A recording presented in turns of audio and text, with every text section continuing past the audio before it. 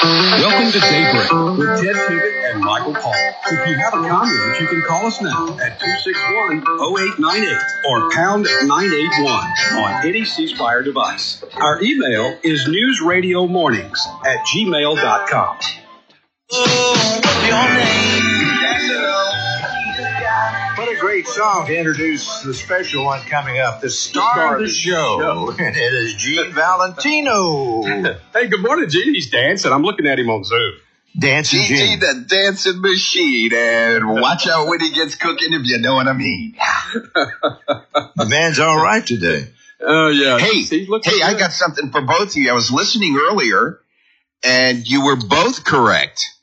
Paramount Pictures in the 1950s was the distributors of Popeye's show.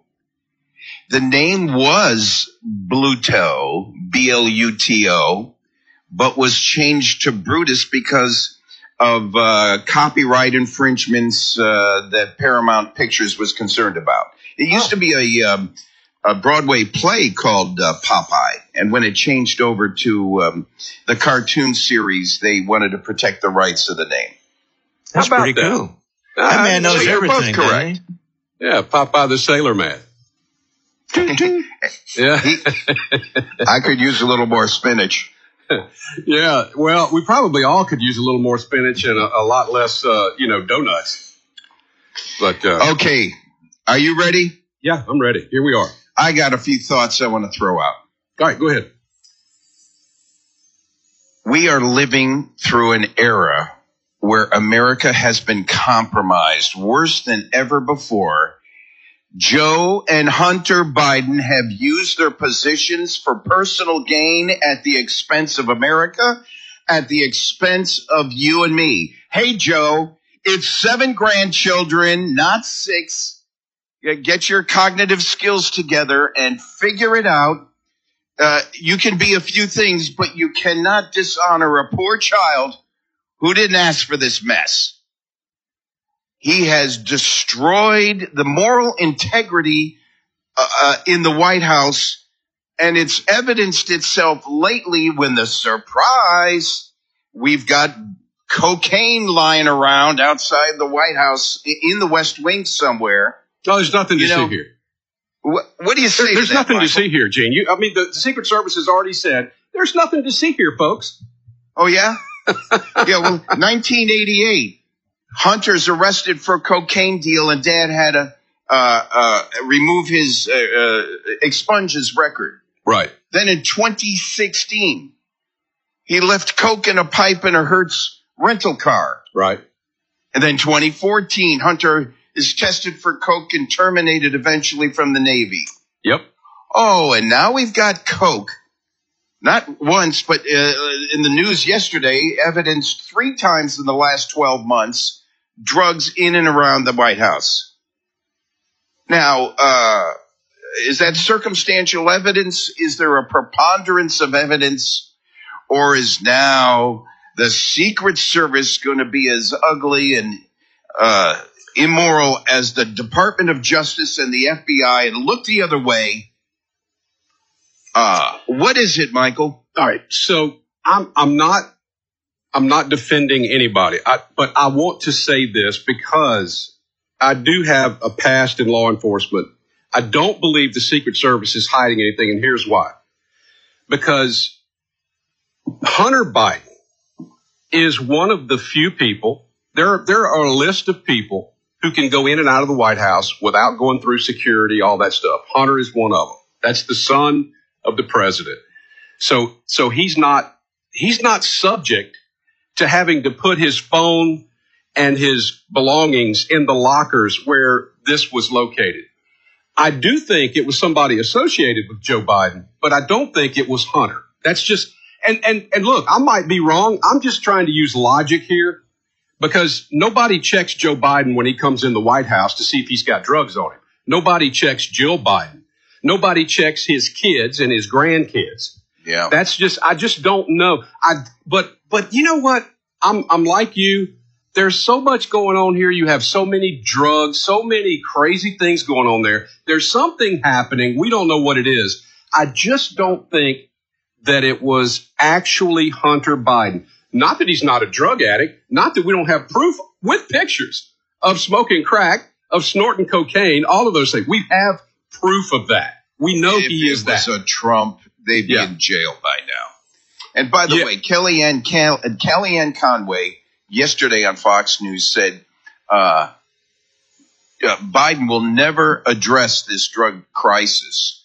The real issue is his lack of attention to the drug crisis nationwide, starting at the border and the hundreds of thousands coming over the line with directly or indirectly associated with the fentanyl. So what's the solution? We spent our time up to now whining about the problem. You've heard me say it before, Michael. We need a constitutional amendment to take down and impose immediate sanctions for or against the wrongdoers. And if you go to my website, hint, www.gvalentino.com, where all the WMXI interviews are held. Right. We've got Gino's second Bill of Rights, and I propose 11 new amendments to the Constitution. And one of them is Amendment number 4, the introduction of a fourth branch of government, the Supreme Magistrates. Now, I'm a guy who wants less government, not more government.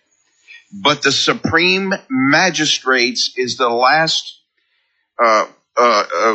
venue for the American citizen to be protected from the wrongdoing of the politician, which has not been addressed in the last 200 and something years. We need an immediate penalty without reaching for the 25th Amendment or cognition, whether it's Trump or Biden's cognition. We need a 28th Amendment, a 29th Amendment that allows the Supreme Magistrate to impose an immediate remedy for or against a political elected wrongdoer, including his staff, that was perpetrating an illegality while on the clock as a government bureaucrat or a government elected official. And I want to wish you well with that. And that's going to be a lot of hard work. And you may or may not live to see that.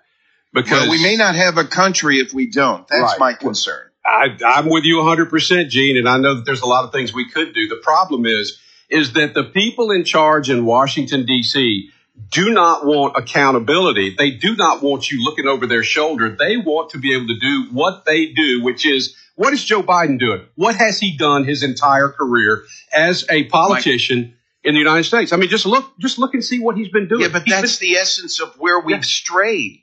Are we going to be an administrative, autocratic control of hierarchy where power and wealth is vested in the select few? Or is this a democratic constitutional republic where the many control the wealth, the opportunity, the education, and the elected services, the services that our elected officials are to provide?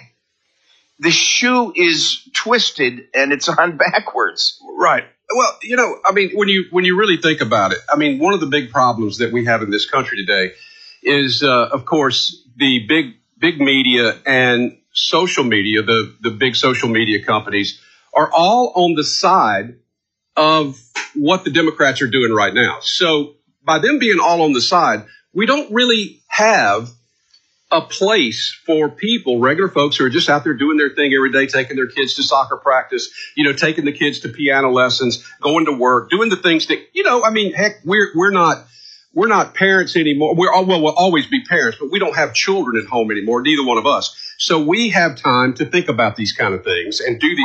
Well, but when you're young, you don't. That's the whole point. And so they're not getting it from the social media companies. They're not getting it from the national news media. So nobody knows what's really going on in this country. Well, the polls show that more Democrats are becoming independents. And hey, head spotlight on Maisha Maynard, Georgia Democrat lawmaker at the state level, switches parties. She's now a Republican. I saw that. As a Georgia state representative. Yeah. The hierarchy of control that the Democrats, these elitists, have painted themselves into a corner. She said the ideals of the Democrat Party were not representative of the people, at least not representative of her. And the Democrats attacked her for confronting crime and the school crisis.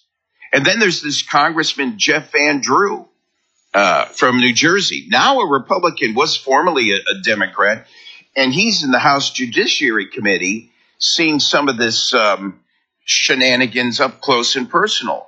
No, Michael, we talked about the Convention of States, and I proposed that new amendments to the Constitution come from the Convention of States, because we're not likely, for the reasons you were pessimistic about earlier. I don't see future amendments coming from these congressmen. If they can't balance a budget, if they can't have term limits, if they can't have this ballot harvesting removed, and we get to a 1 day per, or maybe 2 days per year with a limitation on absentee ballots, we need these elements in place in constitutional amendments to protect the integrity of we the people.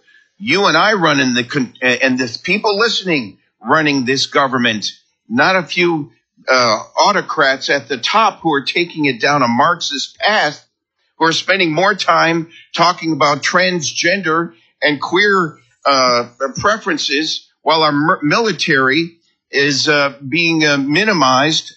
And China sits on the sideline laughing at us like a bunch of fools.